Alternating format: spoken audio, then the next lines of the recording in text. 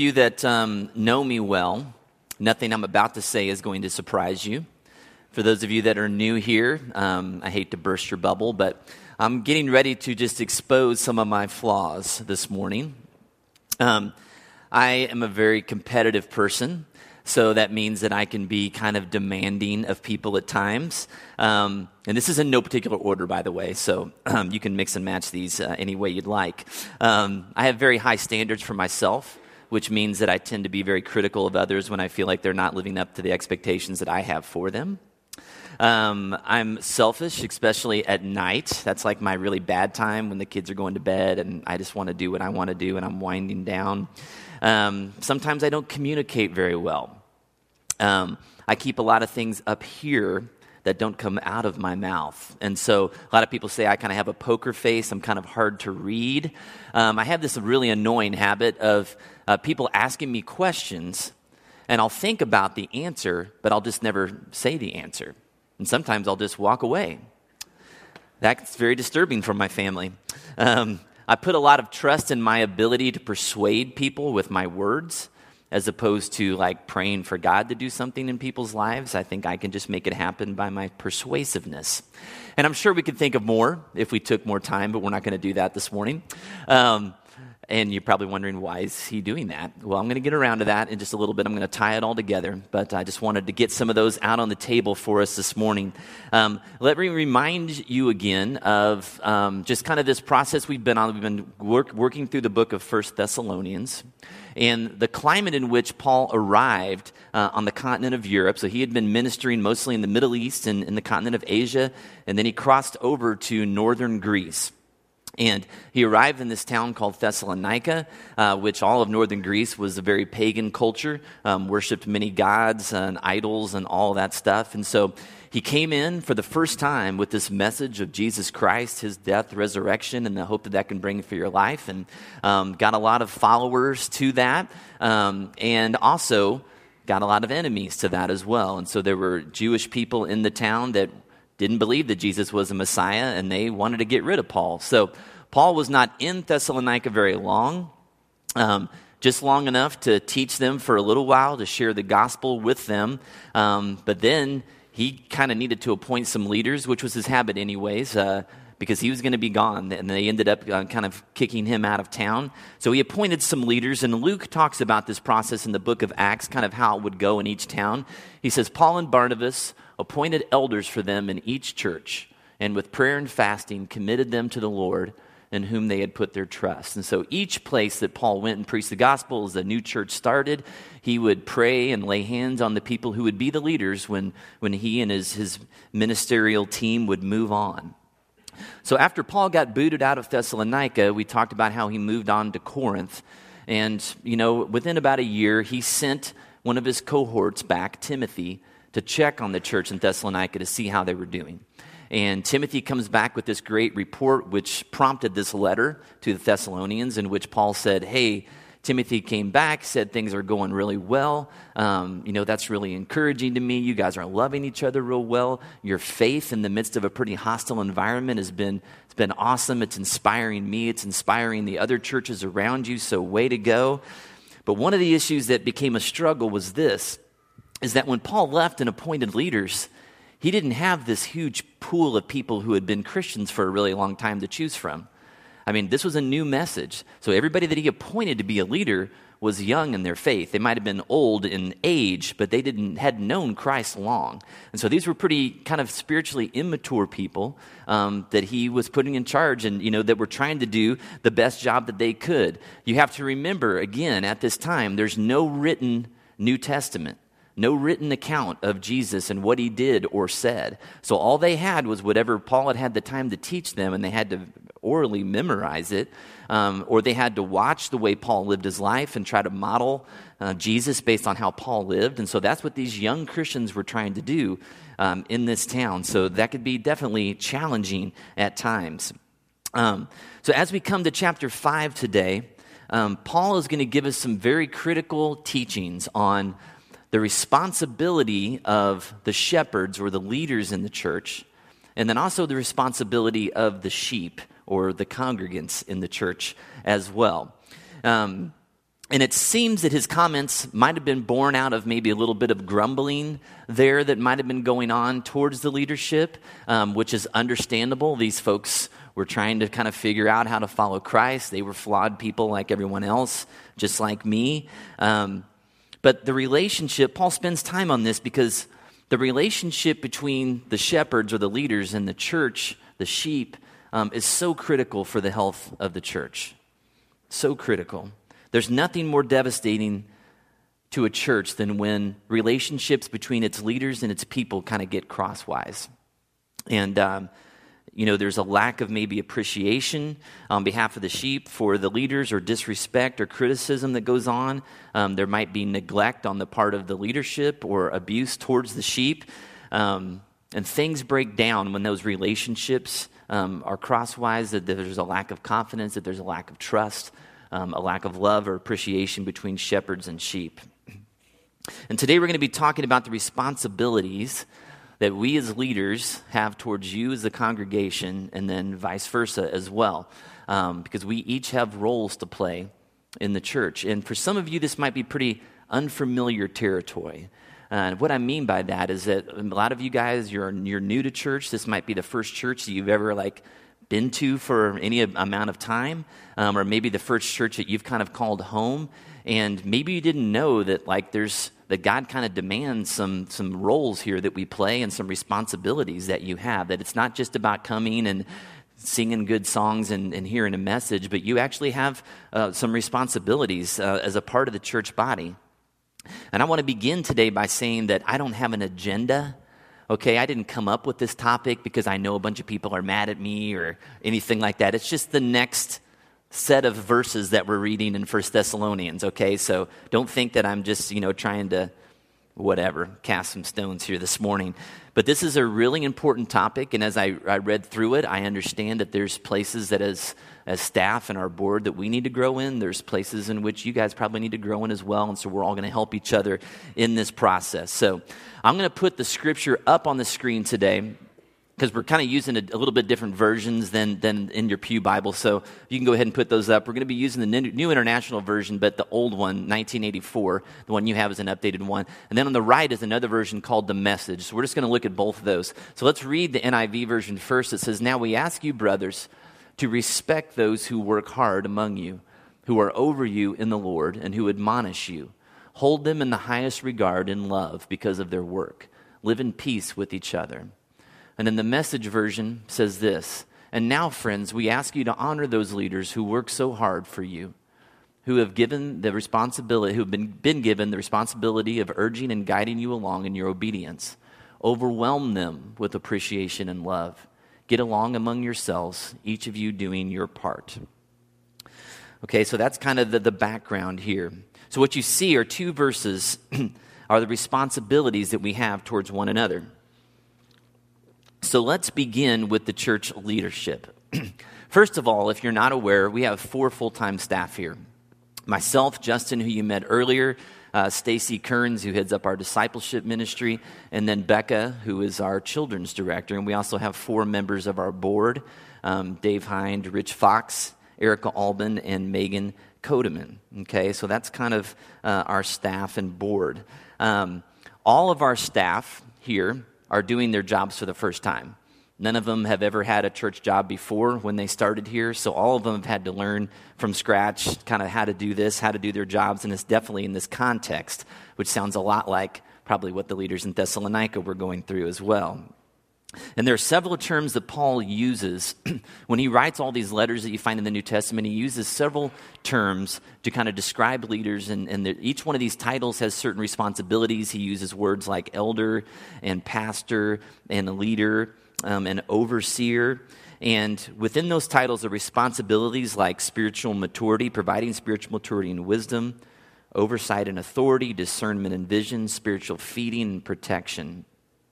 So I want to begin with the question today: what do we as church leaders here, called and appointed by God, what do we owe you as congregants? Okay, when we look at these scriptures, what do we owe you? So Paul lists 3 different things. So we can put those back up there, Todd, so people can just kind of look at that. First, in verse 12, it says that we are to work hard for you. We are to work hard for you. Now, a question that I get from time to time is this. What do you do all week? Besides, like, hang out at Panera, right? Can I get an amen? Yes. All right. Now, I will admit that our work here as pastors is primarily emotional and mental, not really physical. Okay, you wouldn't want to hire Justin and I to do anything, okay, that had anything to do with physical labor. But as a church, we are really founded on relationships here. So our staff, I encourage them to spend a lot of time with people. And so we meet with leaders in our areas of ministry. We meet with people who are just in need, who need counseling, who are sick or whatever might be going on in their life at the time. We meet with people who have a desire to grow and go deeper, that want to be mentored, that want to be discipled. And so we spend a lot of time with people on a given week. We don't spend a lot of time preparing for or putting on events. That's really not what our church is about. And so most of our work you don't see.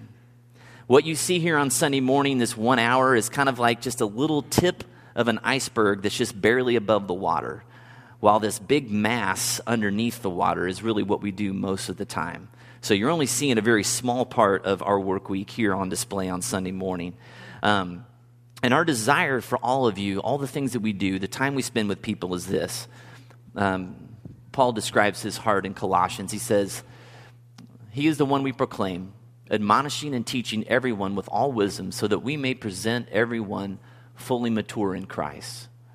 To this end, I strenuously contend with all the energy Christ so powerfully works in me.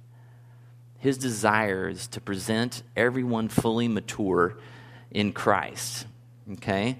And that's a lofty goal, and that's a difficult task because people are difficult, right? Me included. And so what we deal with mostly with our staff is emotional exhaustion. We have to be very careful to make sure that people are staying healthy on our staff, because getting involved in people's lives can wear people out. It's tiring in a different way maybe than you might see it. And like most flawed people, we also are battling these own selfish desires that we have inside of us that just wants life to be easy. One of the verses that I came across this week is by a missionary named Amy Carmichael, who was Irish, but she was a missionary in India for 55 years. And she kind of talks about the struggle of leadership, and this is what she said. She said, God hardened me against myself, the coward with pathetic voice, who craves for ease and rest and joy. Myself, arch traitor to myself, my hollowest friend, my deadliest foe, my clog, whatever road I go. And so our first responsibility as leaders here is to work hard among you, striving to help you mature in your faith, and all the time kind of battling that selfish parts of us that just want things to be easy. Secondly, in verse 12, you can put that back up again, Todd. It says that we have been given authority over you, and this authority is delegated by Christ, and it is our responsibility to care for the spiritual health of the church. So as leaders, we are to kind of set the tone, to make sure that morale is what it should be. It's our role to enter into whatever circumstances you might have going on in your life, to inspire unity, to care for people throughout the healing process. It's also our responsibility to pray. It's our responsibility to strategize about how to make our church better, to assess our effectiveness, to find solutions to problems, to work for change, all of that stuff. We have charge over you. And this is not a power trip mentality. We're not like excited that God's given us all this authority and we're going to pound you into submission. If we're going to lead like Christ, and we do it as servant leaders, and so that's our desire. And we do it with a constant dose of humility, that the task is great and that we are very flawed people as well. But we believe that God has called us into this, that He's appointed us, that He's given us authority, He's given us authority to lead. And believe me, none of us asked for this responsibility. So I want to be clear about that. So Paul says the shepherds are to work hard. They're to exercise their God-given authority, and finally to admonish, or as the Message version says, to urge and guide you along in your obedience. Now, that word admonish means instruction with a view towards change. Okay, so our desire is to join God and partner with Him in His process of making you more like Christ. Okay, so that's what we're trying to do. And this is tough because we are tasked with the responsibility of confronting you in your disobedience. And that's not an enjoyable task at times, because if you're like me, I don't like being called out on my disobedience, right? And sometimes when we're confronted with our disobedience, we do all kinds of things because we're offended, right? We blame other people, or we get defensive, or we just run away. We don't want to deal with it. We come up with excuses to justify our actions. And sometimes we just lash out at the people who are trying to speak the love, truth and love to us. But this spirit of admonishment, this instruction towards change, on our part is to be a gentle and a tender instruction, okay? Because usually people respond to that kind of instruction. Paul talks about, again, kind of his heart for this in 1 Corinthians. He says, I am writing this not to shame you, but to warn you as my dear children. Okay, when he would talk, especially to these young churches, he would do it as a father to his kids, not trying to put them down or to disgust them, with things, but to warn them because he loves them, because he wants the best for them. And so that's our heart as well. We care about you guys. We want what's best for you, but I can tell you, or I guess I say I can't tell you. I can't tell you how many times I've had people come into my office over the past 8 years. And they're the ones that come to me and kind of pour out whatever problem they're having. It might be with their marriage or parenting or relationships or whatever. And I'm not really sure what they're expecting me to say to them when they come. But when I say something like, man, it really seems like maybe you should forgive that person. Or, I point them to the scripture and say, man, I don't know, it sounds like maybe you need to look at yourself in the mirror a little bit about some ways in which maybe you're not handling this right. Whew, that doesn't really usually go very well. And, there have been people that have come in and done that, and then I've never seen them again, literally, like leave my church. Or they just don't ever come back for counseling again. So in general, we as people, we don't want to have to obey God's word. We want people to kind of join us in our misery or suffering and kind of say, yeah, you should feel slighted and all that stuff. And sometimes, you are, somebody is wronging you. So, but in general, we tend to want life on our own terms. And so it becomes difficult when we're trying to help people obey sometimes. And leadership in the church is a little bit of a frightening responsibility. The accountability that we feel to God for this responsibility sometimes can feel pretty daunting. And then you come across verses like James 3:1 that say this: not many of you should become teachers, my fellow believers, because you know that we who teach will be judged more strictly. I don't like that verse, right? Who wants to be under the microscope more? So those are some of the things that we have to deal with. Again, none of us asked for this. We didn't pursue these positions, but God has called us, so we're trying to do our best to be faithful to that calling with at least somewhat of an understanding of how flawed we are and how many mistakes we make. So that's kind of one side of the equation of what Paul talks about in these two verses. Now we're going to look at the other side. In these two verses, Paul also has a list of responsibilities for the sheep. That's you guys, okay? A survey of 3,000 churches asked this question: what are the main reasons people drop out of a church?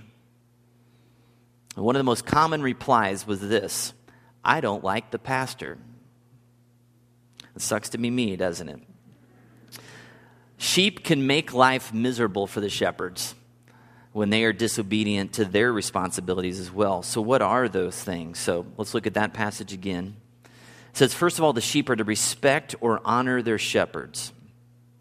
Now, actually, the Greek word that Paul used here, is the best translation of that really is to know. So you guys have a responsibility to know the shepherds of our church. And here's why. It's easy to be critical or indifferent to people that you don't know. It's easy to be critical or indifferent to someone you don't know. And a lot of times in life, we make assumptions based on a very small sample size of interactions with people, and then we form opinions about the heart or the motives of a leader. And I do that at home with my wife all the time. When we are in a place where we just haven't really communicated very much, and I haven't really asked her, like, how is your life? How are your circumstances? And I just kind of come in with all these assumptions about she's doing this to make me mad, and why isn't she doing this? And those conversations don't usually go very well. And I assume all kind of inaccurate things because I just don't know her in that time. And that's an ongoing process because I might have known her a month ago, but then when we don't talk for a few weeks because we have 4 kids, then all of a sudden I don't know her very well again. So sheep, you guys have the responsibility to know the leaders, to try to appreciate what we do, what life is like here, and to strive to understand our hearts. Secondly, in verse 13, Paul says to hold them in the highest regard in love, or my favorite, the Message translation, to overwhelm them with appreciation and love. I mean, that's scripture, people. That's not me. You are to overwhelm me, right? The Greek there is translated beyond all measure. Beyond all measure. And why? Paul says because of their work on your behalf. And that's pretty extravagant language that he uses there, okay? Pretty extravagant. And Paul talks about the great love that some of the churches had for him. I want you to open your Bibles to Galatians 4, which is page 812 in your pew Bibles. Galatians chapter 4.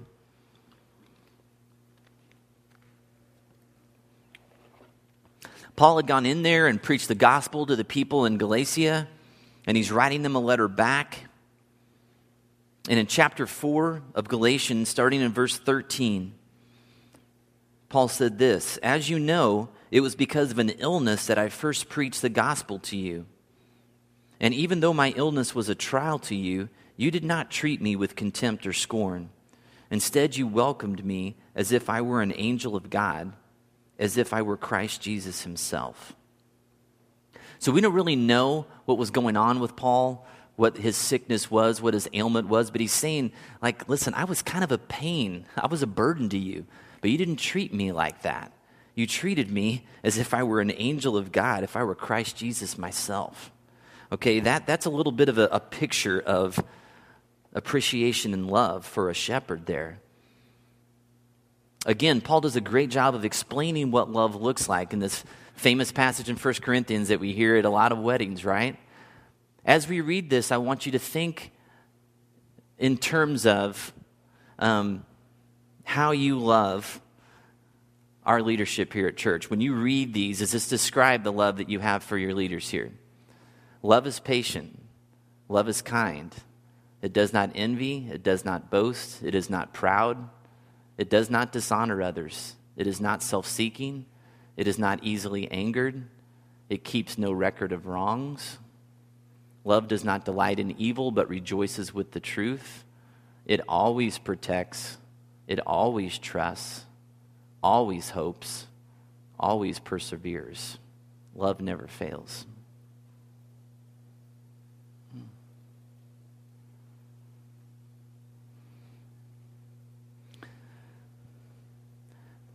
Two of those that really stand out to me when I think about when I used to be a congregant and I used to go to church, keeping no record of wrongs, and love always trusts. Because I really think that the world's view of trust is something that has to be earned, and you hear that all the time. You know, man, you're going to have to earn my trust back, right? In the kingdom of God, trust is granted. Because if God only used me or you when he trusted us, he would never use us because we're not trustworthy, right? We are sinful, flawed people who day after day screw up. And so we have to extend trust. We have to extend grace, extend patience, extend love to people who don't always deserve it, who haven't always earned it, but we do it out of obedience because Christ tells us to, right? Finally, in verse 13, it says that we are supposed to live at peace with one another. And this is a theme that goes throughout the New Testament. One of my favorite verses on peace is found in Romans 14. It says this: "Let us therefore make every effort to do what leads to peace and to mutual edification." Man, how many times have I made some effort, but not every effort, to be at peace with everyone? That's a pretty high calling. And guys, discord in the church is cancerous. And we can't be shepherds and you can't be sheep who cultivate strife or rumors or gossip or dissension. Because I've been that person towards leaders in my life. And it's an ugly, prideful, arrogant spirit on my part at different times in my life. And the writer of Hebrews, I think, puts it really well. Hebrews 13:17 says this: "Have confidence in your leaders, submit to their authority, because they keep watch over you as those who must give an account. Do this so that their work will be a joy, not a burden, for that would be of no benefit to you." In other words, it is to your benefit to love your leaders well, because then they take joy in what they do.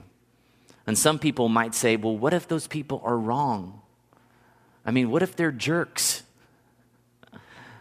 And I would say, that's not your problem, right? Because it says we're going to be made to account. We have to account for our actions. And guess what? You will be blessed for being faithful and obedient to a bunch of jerks. So it's going to work out for you, and I'm going to get mine, is what he's saying, all right? You see, the problem is the context in which this was written. Because back then in Thessalonica, guess how many churches there were to go to? One, right? So you had to learn to live with the shepherds and the sheep in that church. You didn't have options, right? Now in our culture, you don't like what's going on, you just go somewhere else, right?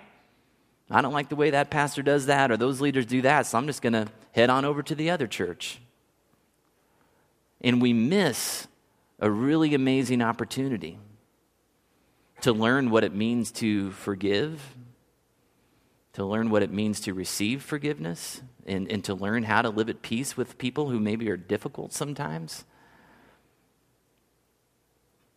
When the sheep and shepherds are obedient to their responsibilities, then man, the church becomes a really sweet and life-giving place. It becomes a winsome place, a place that people are drawn to because of the prevailing grace and love that is there. Believe me, people can tell when they walk into a church that lacks peace. I've been to churches where it didn't take me very long inside the door to kind of realize people aren't getting along here. People aren't happy with the leadership. Leadership's not happy with them. It's ugly, and it just distracts us from the mission of making disciples. So as your shepherds here, I want to tell you that we really desire to do well. We really want to do well. And we know we blow it sometimes. And we know that we're flawed people just like you. And so I'm asking you, can we work harder with each other to make sure that the kingdom advances and that our pettiness at times and just our disobedience doesn't become a hindrance to that? I sure hope we can. Well, now that we've established some things, that the responsibility of Wellspring's leadership is this. The responsibility of the shepherds are to work hard for you. And let me just say this before we go into this. There's a lot of visitors here today. There's a lot of family here from out of town. So if you're a part of a church back where you're from, please think of it in that context, okay? If you're new here, then, hey, you're going to get off the ground on a good foot here, okay? Our responsibility is to work hard for you, to use our God-given authority to care for you, to urge and guide you along in your obedience to God's word. The sheep's responsibility, again, is this: to respect and honor the shepherds, to know them, to overwhelm them with love. Could you put that one in bold? No, I'm just kidding. To live at peace with them, okay? So now that we've established kind of that's what we're supposed to do, I hope this morning can be more about just information. Okay, I hope you've learned something here this morning. But ultimately, I hope that where this is taking us is to a place of confession and repentance. Because I can't speak for my staff or board, so I'll just speak for myself. I've been here for 8 years, and there have been seasons of that time where, I've just been discouraged at times. Times where I've been restless and just honestly just kind of wanted to go and do something new because I like doing new things. And when things have gotten hard around here, there have been times when I just probably haven't worked as hard as I should. Maybe haven't loved people as deeply as I should. Probably, I know I have taken this place and you guys for granted. And so I just want to confess that to you this morning and really ask for your forgiveness at times if I've disappointed you along the way. And my guess, because it's human nature, is that there have been times when some of you may have been critical towards me. Most of the time not to my face, but usually in other groups of people, in other settings, or Justin or Stacy or Becca or our leadership here. And there were times when we probably deserved that. And there were probably times where you made some assumptions about us that may or may not have been true because you really didn't know us that well at the time. Times when maybe you've taken us for granted or really just haven't loved us very well. And friends, we have to do better. And it really comes down to love.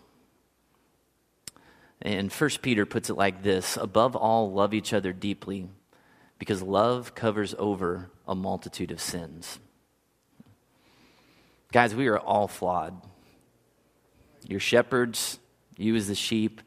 We're all just broken people trying to become more like Christ. We're going to make mistakes. We're going to do things that are frustrating, that hurt one another. But if we love each other well, it can cover over a lot of that stuff.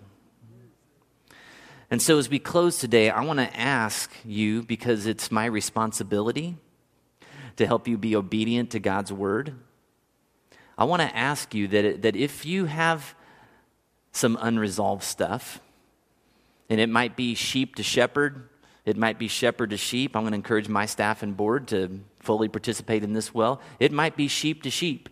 Maybe there's some other sheep in here that you haven't gotten along with. You've harbored some bitterness or anger or unforgiveness or whatever it might be towards them.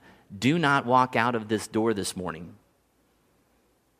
without at least coming to them and saying, hey, I realize that I need to share some stuff with you, and it's probably going to be a longer conversation than we have this morning, so I'll call you or get in touch with you this week and set up a time to get together.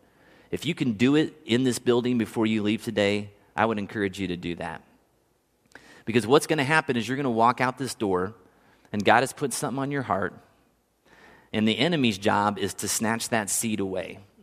And he's going to make you want to not do it in about 2 minutes. And we're not going to allow him to have that victory. Okay? Because we need to be at peace with one another because we want to be a church that's obedient. So I'm going to ask you to follow through. Okay? And humble yourself. Humble yourself as a person that asks for forgiveness. Humble yourself as a person that receives it. And take them at their word. Because love always trusts, right? That their motives and their intentions are pure. Let's pray. Heavenly Father, I thank you for this just very clear teaching this morning about how we are supposed to respond to our leaders and how our leaders are supposed to care for the congregants, the sheep here, God. We all have a role to play.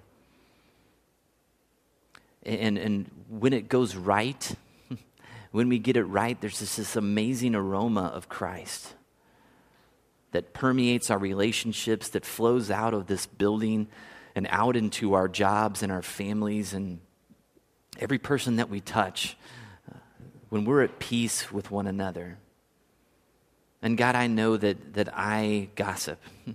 I know that I think wrongly about people and I haven't taken the time to know them.